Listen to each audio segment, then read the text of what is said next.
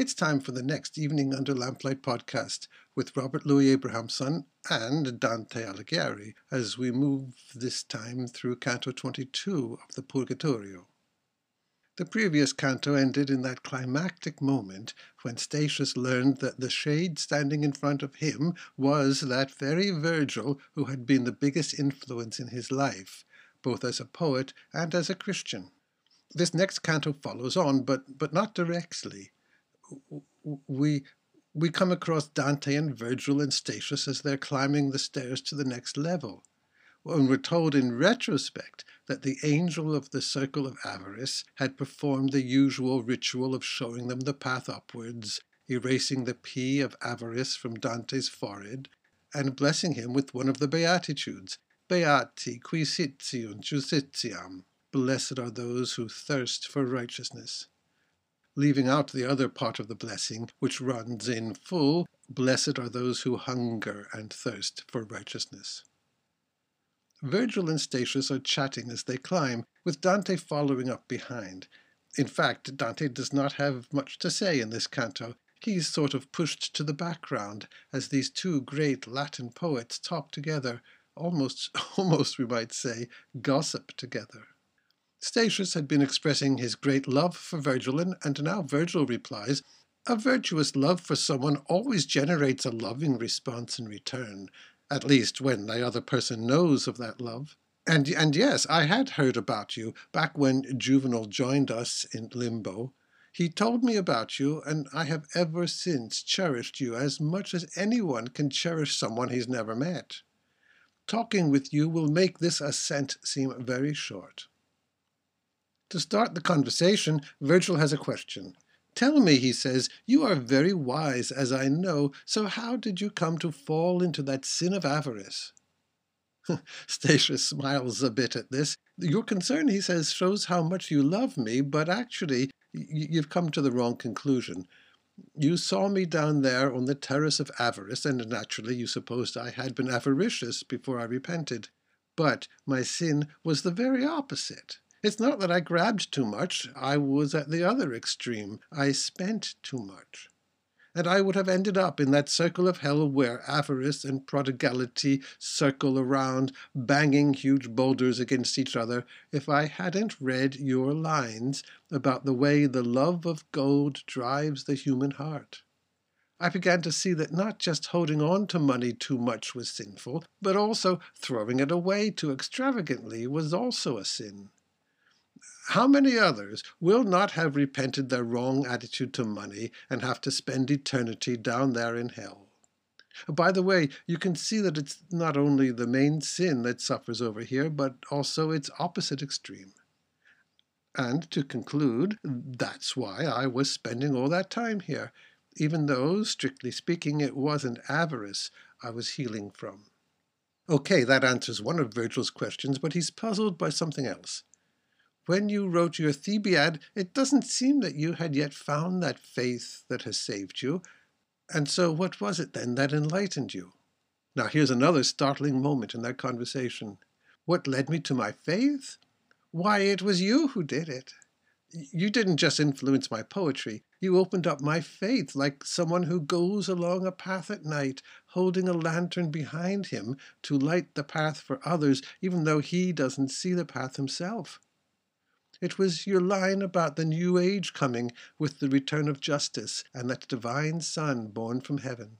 "Here," says Statius, "let me explain in more detail what happened.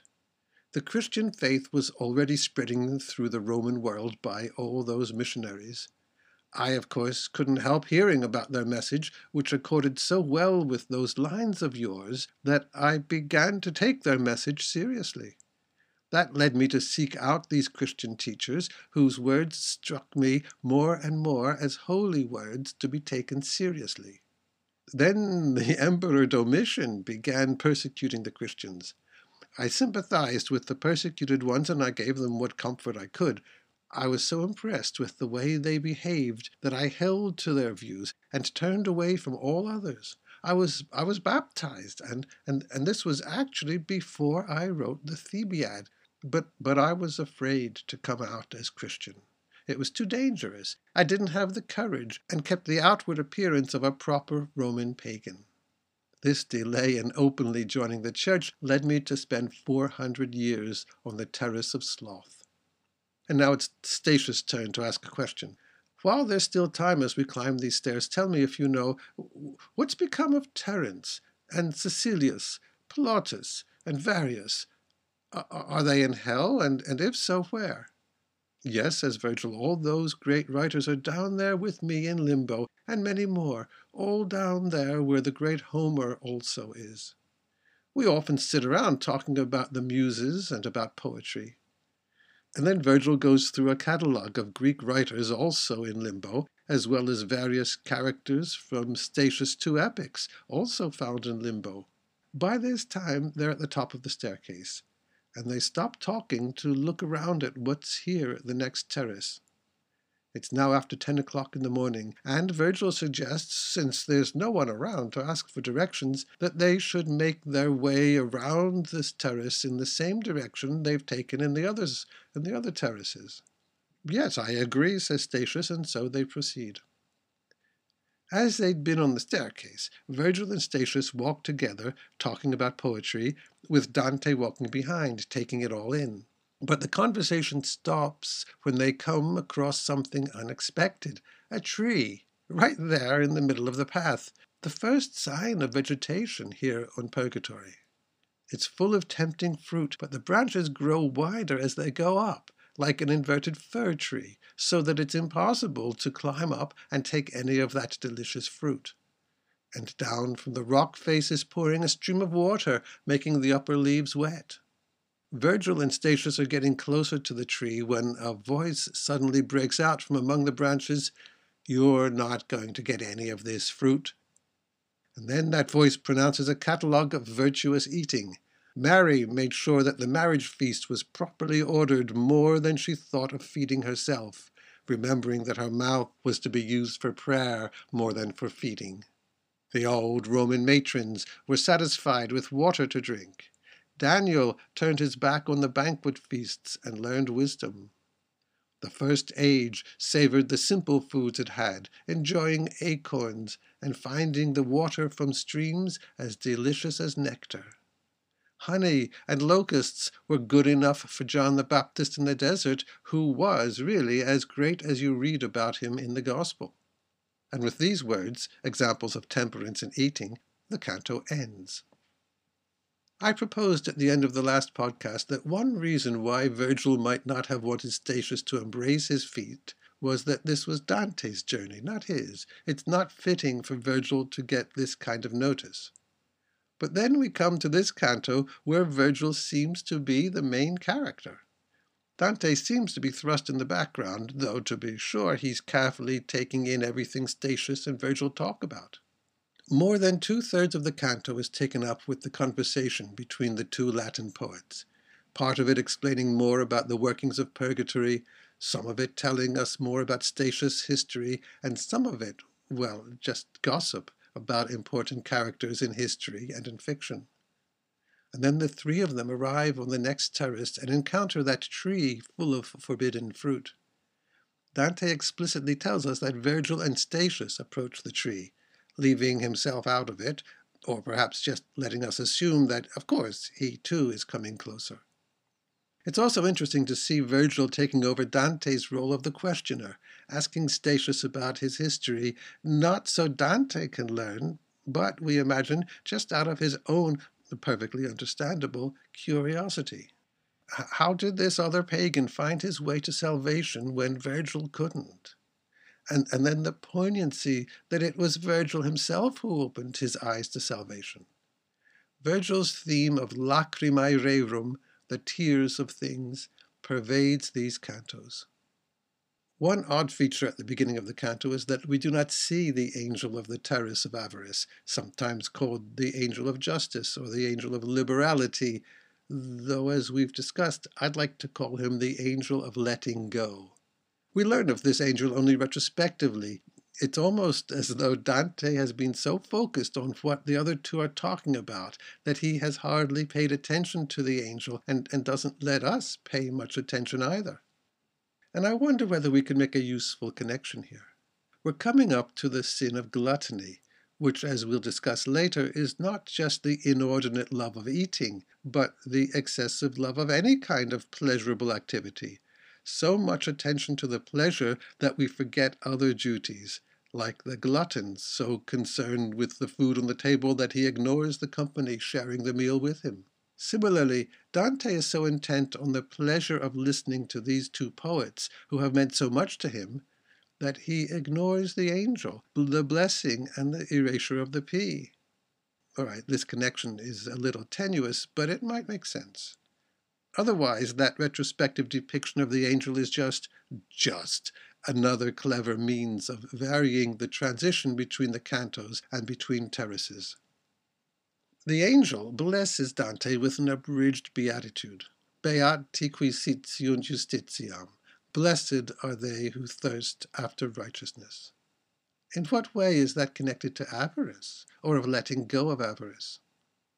We can see that thirst is connected with the image we saw at the opening of the previous canto, where Dante says, leaving Adrian before he had all his questions answered was like taking a sponge out of the pail before it was filled with water.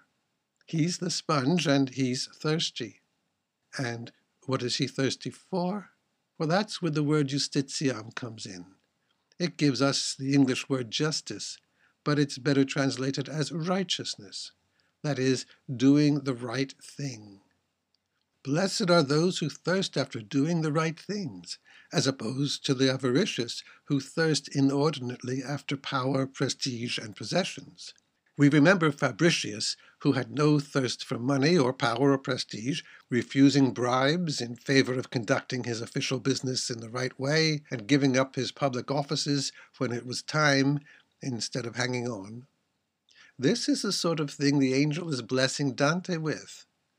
When you have been healed of avarice, of hanging on to things too much, then naturally you are now one of those who thirst after righteousness. You're on your way upwards. The conversation between Virgil and Statius is a very human moment, as these two, who have admired each other for a long time, finally meet and exchange news and ideas. And incidentally, we pick up more information about Dante's myth about life after death. We learn, among other things, that new arrivals in Limbo are welcomed for their news about what's going on in the living world.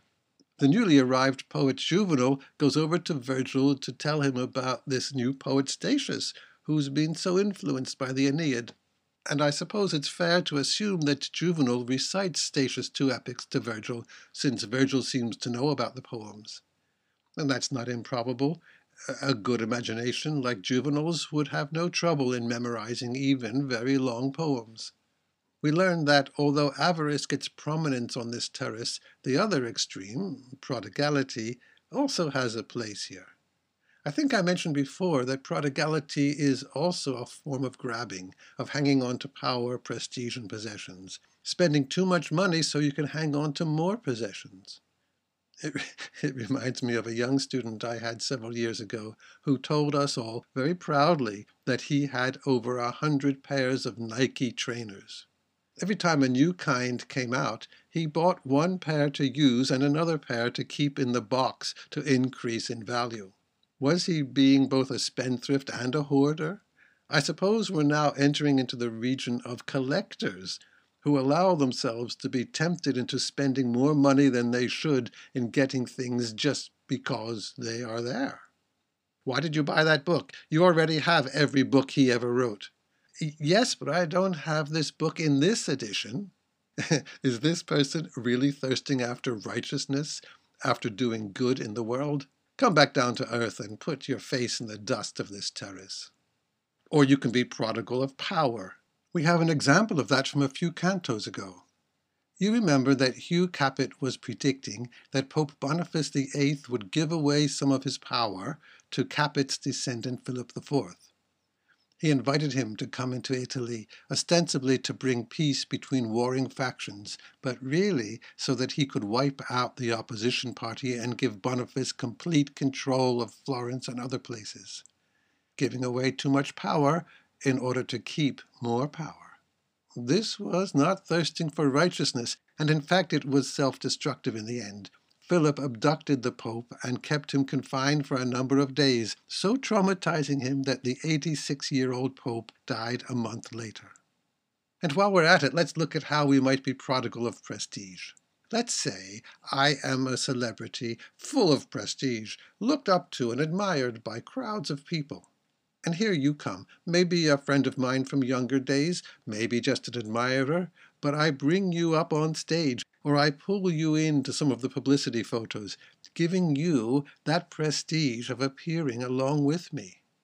Now you're a celebrity of sorts too.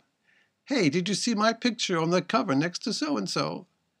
But as you are promoting yourself like this, you are also, of course, ensuring that my name keeps appearing. Your prestige, so bound up with mine, enhances my prestige.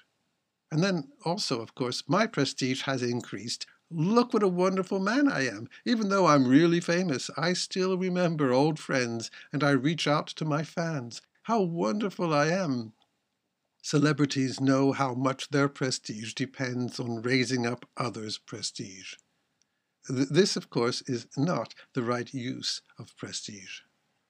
Okay, back to Canto 22, and to what we learn from the two Latin poets' conversation.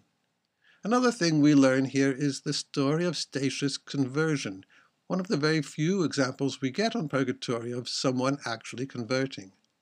And it's a very human story, human in its exposure of human frailty. Statius was not brave enough to come out as Christian once he had the inner conviction that the Christian message was true. It was just too dangerous to be a professing Christian under the Emperor Domitian, much safer to remain a crypto-Christian. This hesitation, this lack of zeal, caused Statius to remain for 400 years on the Terrace of Sloth. Dante is making up this story, of course, about Statius having converted. It's in none of the stories about him, but there's nothing to hinder Dante from adding this detail to his poem if he insists that it was a hidden detail in the story. In the same way, we might say, though I don't know why we would want to, that Donald Trump secretly voted for Joe Biden so that he would be relieved of a job he really didn't like. There's no way to prove that he didn't vote for Biden, is there? And if it works for the purpose of our story, we can do this. It's not fake news, it's literature, it's feigning. We all know it's fictional, and we judge it for its place in the story as a whole. Well, so what is the point of having a crypto-Christian Statius come into the story at this point? Well, for one thing, it provides one more angle to the sin of sloth, that hesitation to proclaim one's faith. If you have become convinced of the truth, we learn here, you must not keep it to yourself, even if coming out would expose you to persecution and danger. The truth is the truth, and according to the imagery of these cantos, we must be zealous. We need not go round proclaiming it everywhere, but we can't be ashamed of it and keep it secret.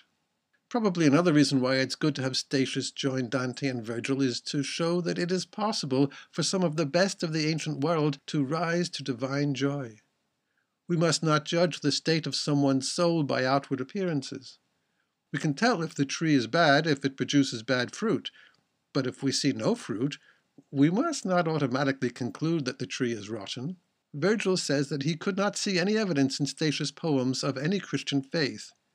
But as we see here, that does not mean that he hadn't been a Christian. And so, if the moral is, you never know, then it's best we give everyone the benefit of the doubt.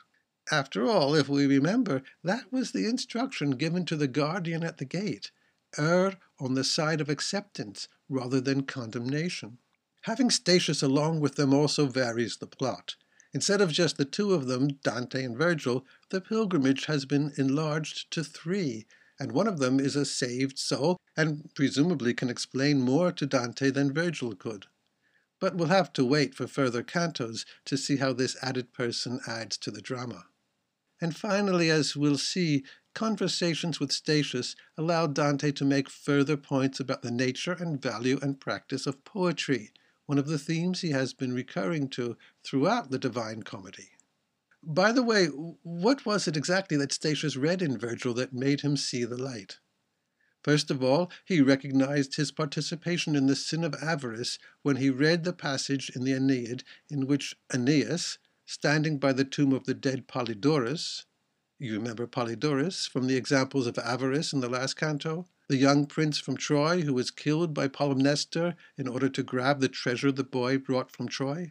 Aeneas comes to his tomb and rehearses the events leading up to the boy's death, and concludes with the exclamation, "What will the accursed hunger for gold not drive the human heart to do?" Strong words, and we can imagine they may well have stirred Statius to think twice about his own relationship to gold, not to hoarding it, but that other excess over spending it. I don't think there is much evidence that Statius was particularly prodigal, but we must accept this if he says it, just as we must accept, for the duration of this poem anyway, that Statius had been a Christian. To bring back some terms from several cantos ago, we accept the quid and don't worry about the quia. We attend to the facts and don't go off on a tangent trying to explain them when explanations are unavailable. How Statius found his faith in Virgil, it may be a little easier to understand. There were famous lines in Virgil's fourth eclogue that seemed to predict a new age with the return of a virgin and the birth of a son from on high. Virgil was referring to, well, it's not quite clear whose son he was referring to, but these were pretty surely lines aimed to please one of the high rulers at the time with a flattering reference to their offspring. But later Christian writers interpreted the lines as an unwitting prediction of the birth of Christ. Virgil had nothing of the sort in his mind when he wrote them, but Statius, for one, saw a Christian message in them, and he moved from these lines in his favorite poet to those Christian preachers whose message seemed in harmony with those lines. There's something gracious, I think, in Statius' image of Virgil walking ahead in the dark with a lantern held behind him to light the way for others. Maybe this is some consolation to Virgil. And we must also be aware of a larger point being made here about poetry, about the way poetry does not just entertain us, but has the ability to lead us into the deepest, most important truths, not directly, but as poetry does, by indirection. And then there's the new terrace of gluttony. We'll say more about that tree in the next canto. There's just time here to notice the 5 examples of the virtue that appears to be the opposite of gluttony, which is apparently abstemiousness. Keep it simple. Enjoy basic food. But I'm not sure that's quite the opposite of gluttony. Let's call the opposite of gluttony temperance, a just balance. This would mean that it's all right to eat rich food when it's appropriate. Remember that the love of food is not a sin. It's only the inordinate love of food that becomes sinful. Making a big fuss about being a simple vegan or about giving up chocolate for Lent, these sins are on the other extreme of gluttony, if only because they focus on your pleasures, your self-congratulation, rather than on the community, on the other people around you. The example of Mary points out the importance of community instead of individual pleasure. Mary put the welfare of the guests at the wedding feast ahead of her own enjoyment of the fine food. Her first concern was with how others were getting on. When the wine ran out, she was concerned on the guests' behalf, not her own. And perhaps with this kind of moderation, she was able, when she had a moment to sit down and eat, to appreciate the food much more and be pleased that it was good to taste. That's the virtue on the other side of gluttony. We continue on this terrace in the next canto and meet an old friend of Dante's there. Meet up with us there for more about gluttony and its healing.